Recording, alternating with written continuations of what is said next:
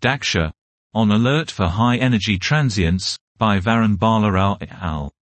We present Daksha, a proposed high-energy transients mission for the study of electromagnetic counterparts of gravitational wave sources, and gamma-ray bursts. Daksha will comprise of 2 satellites in low Earth equatorial orbits, on opposite sides of Earth. Each satellite will carry 3 types of detectors to cover the entire sky in an energy range from 1 keV to greater than 1 MeV.